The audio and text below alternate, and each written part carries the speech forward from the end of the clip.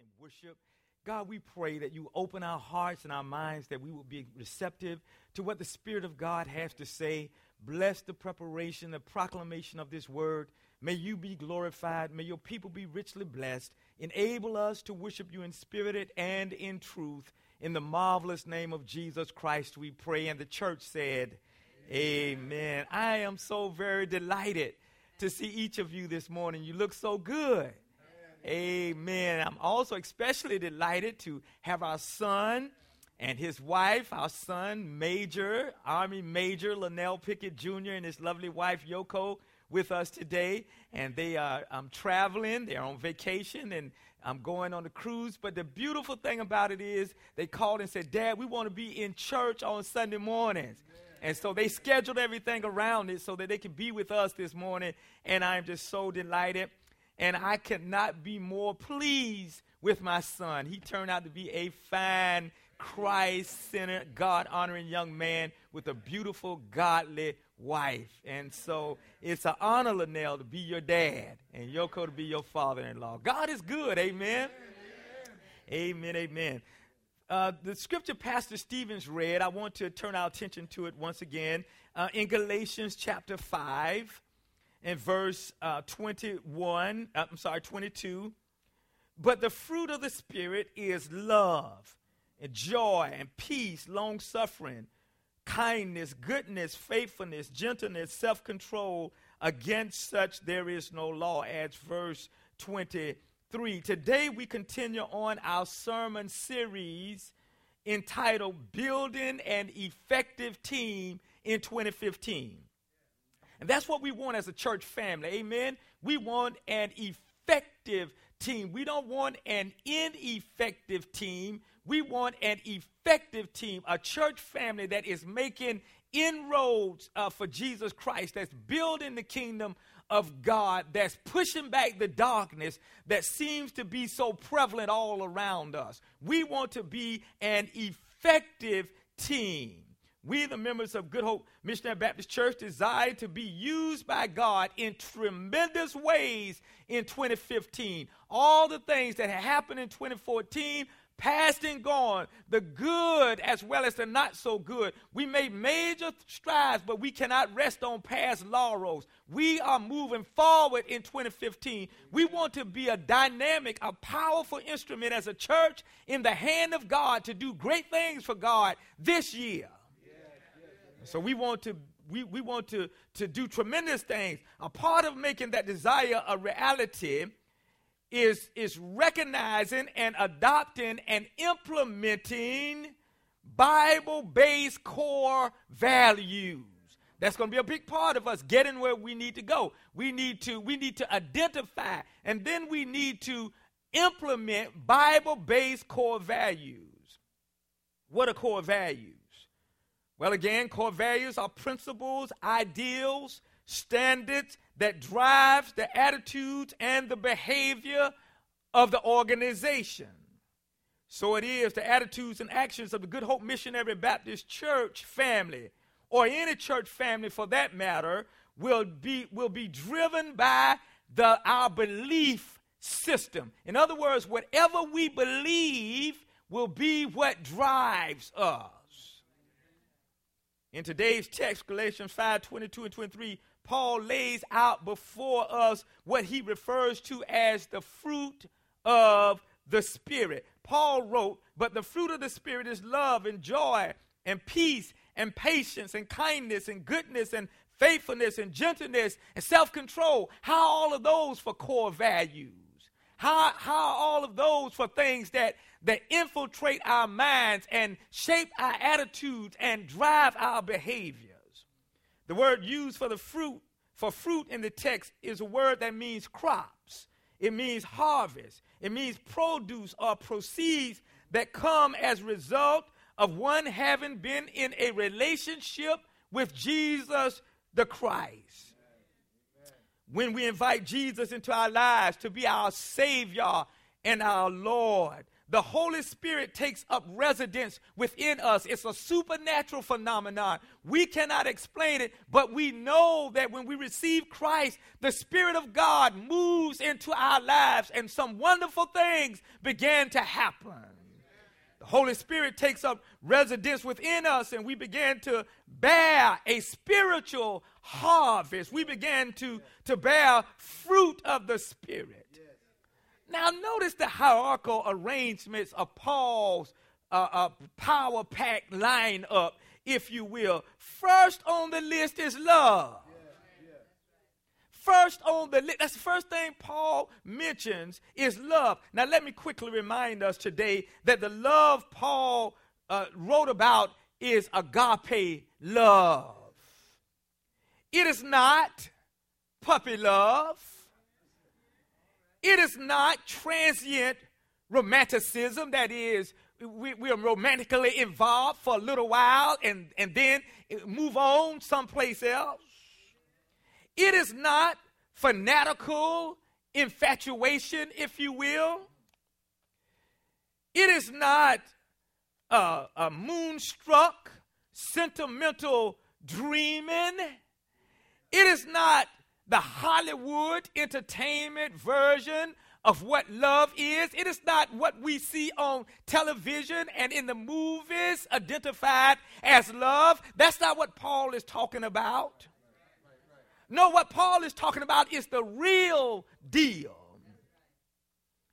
Agape love exceeds feelings or emotions, and it involves our wills. Case in point. The love, the agape that drew Jesus to Calvary's cross to pay our sin debt, to pay the sin debt that you and I owed, the sin debt that we could not pay. The love that drew Jesus to Calvary to pay that debt was not about feelings at all. In fact, a good indicator of how Jesus really felt about the agony he endured on the cross is expressed in Matthew 27:46. Here's what he felt about it. My God, why hast thou forsaken me? Eli, Eli, lama sabachthani. My God, why hast thou forsaken me? You see, my brothers and sisters, feelings have a propensity to check out when the going gets tough. But not Jesus. He hung there. It was not about feelings. Feelings have a propensity to check out when the going gets tough. Feelings have a predisposition to break camp when the heat is on. But not Jesus. It wasn't about feelings. He hung right there, shedding his blood for us. Feelings have the proclivity to walk away when the forecast calls for stormy weather. But not Jesus. It was storming all around him, but he hung there for you and for me. That was not about feelings. That was about the will of the Lord to do what's best for us. Amen. Since the love of Jesus was not based upon feelings but based upon will, he acted in the best interest of all of us in spite of how he felt. He endured the hateful, the hideous, the hostile atrocities of the crucifixion event, not because it felt good, but because he willed the very best God had to offer for you and for me. That's why we're here today. What was the best that God had? Paul gives the answer in Romans 5:8. God commended his love towards us in that while we were yet sinners, Christ died for us. That's agape love. But secondly on Paul's list is joy. Now the Greek word Paul uses in the text for joy is chara. It means to have inner gladness or deep-seated pleasure. This joy God's joy is not controlled by external motivating factors. Aren't you glad about it? That the joy that God gives us is not controlled by external factors. That is to say that the joy of the Lord is not manipulated, moved, meddled with, or messed up by the things that happen to us and around us. The joy of the Lord is different from that which the world calls joy. Have you noticed that? The joy of the world is more of a temporary setup than a permanent fixture. For example, the world's equivalent of joy is always nagged by some incompleteness, some lack, some unfulfilling thing, some missing ingredient, some uncertainty, or some vast insecurity. For those in the world, for those without Jesus in their lives, there is always the haunting awareness that something can go wrong. There's always the daunting concern that circumstances will change. There's always the taunting fear nagging at people that don't know God, that situations can at any instant arise and alleviate the temporal pleasures of this life. This lingering, this nagging, this pestering awareness keeps those who are without Jesus on the edge of their seats, wondering and worrying about what will happen next to steal their temporary joy. You work around people like that. You live in neighborhoods with people like that. Always worried, always concerned about what will happen next to turn their lives upside down and take away their temporary joy. Always worried, always concerned. They ask themselves the question, will it be sickness? Will it be death? Will it be the loss of a relationship? Will it be a devastating shift in the economy? Will it be conflict in the Middle East? Will it be Al-Qaeda? Will it be ISIS or 1,000 other uncontrollable events? Whatever it is, people who reject Jesus reject the only hope they have of obtaining and maintaining lasting joy. Back home in South Carolina, where I grew up, the Jehovah Missionary Baptist Church would rock some Sundays. As the congregation sang these words, and they still resonate with me. Even as a little boy, I sat there and I watched the spectrum of people singing these words. They sang, "This joy that I have, the world didn't give it to me. The world didn't give it, and the world can't take it away." They sang with such fervor, such conviction, such joy that it touched my life. Singing these lyrics, you might think were people who had it made. People who had life in the grip of their hand. People whose life had been a crystal stair. People who had crossed all the T's and dotted all the I's. But such is furthest from the truth. Singing these lyrics were people who were living through turbulent times. People who were living through trying times. People who were living through terrible times. But through it all, the joy of the Lord was their strength. Many of them didn't have much in terms of this world's goods, but they had joy. Many of them were misused and abused on a daily basis, but they had joy. Many of them were neglected and disrespected, but they still had joy. They had the joy deep down in their souls, the joy of the Lord, and it showed. In fact, it was that same joy of the Lord that not only comforted the saints, but it called the sinners. What do you mean, Pastor? Well, that joy comforted those who knew God, those who had a relationship with Jesus. What a comfort it was to come and hear the pastor preach about God and the joy of the Lord, and hear the congregation sing about the joy of the Lord. It comforted the saints to know that we had a God who would take care of us in spite of. But it also called sinners. People came to the church because they wanted to get to know the source of joy. So it is with us.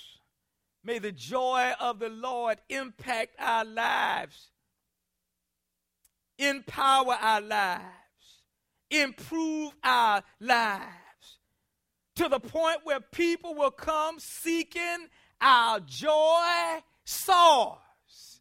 Can I tell you something? When people see us rejoice, when they see our joy, whether it's at school, whether it's on the job, whether it's in the community, when people see the joy of God in us, they want a part of it. Nobody wants to be around people who are sad and distressed and depressed all the time. People who are mean and bitter and angry. That turns people away. But when they come through the doors and they see a joyful people, they want to know the source of our joy. They'll come seeking. May we live and practice that core value, that fruit of the spirit of joy, until people will come seeking our source. May the joy of the Lord in our lives be rich. May it be relevant. May it be reliable to the point that people will want to know He who is not only our joy source, but our joy supply. May the joy of the Lord provide us with peace and power and perspective to the place where people will come to meet He who is our joy sustainer. In other words, they want to know the one that keeps us in the pocket when all around us is falling apart. They want to know who it is that sustains us in turbulent times. May the joy of the Lord be so ingrained in our value system, woven into the fabric of our spiritual being, until people will want to come to know Jesus for themselves. When they come,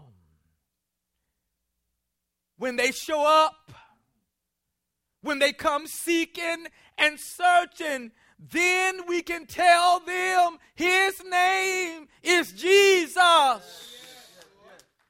He is the source of our joy. He is our strength. He is the sustainer of our joy. He is the one that keeps me up when I feel like being down. He is the one. He is the author and finisher of our faith, who for the joy that was set before Him endured the cross, despising the shame, and has sat down at the right hand of the throne of God. So says Hebrews 12:2. When they come seeking the source of our joy, when they come because they see the joy of the Lord in our lives, then we can tell them, and we won't even have to force it on them. We can tell them our God is an awesome God. He can move mountains. He can keep us in the valley. He can hide us from the storm. Our God is an awesome God. When they come seeking the source of our joy, we can tell them our God is an awesome God. For he reigns from heaven above with wisdom, power, and love. Our God is an awesome God. When they come, and they will come because of your joy, we can tell them what a mighty God we serve. Angels bow before him. Heaven and earth adore him. What a mighty God we serve. And we can't tell them that if we're sad. If we're sad and down, they won't come. But if we're upbeat, if we have the joy of the Lord, they will come. When they come because they see the joy in our lives, in our church, we can tell them weeping may endure for a night, but joy will sure enough come in the morning. Yes, it will. When they come seeking the source of our joy, we can tell them his name is Jesus, and then we can join the words of the hymnologist who wrote joys are flowing like a river since the Comforter has come. He abides with us forever, makes the trusting heart his home. Blessed quietness, holy quietness. What assurance in my soul on a stormy sea. Jesus speaks to me and the billows cease to roll. That's our joy. That's our statement. That's our commitment for 2015.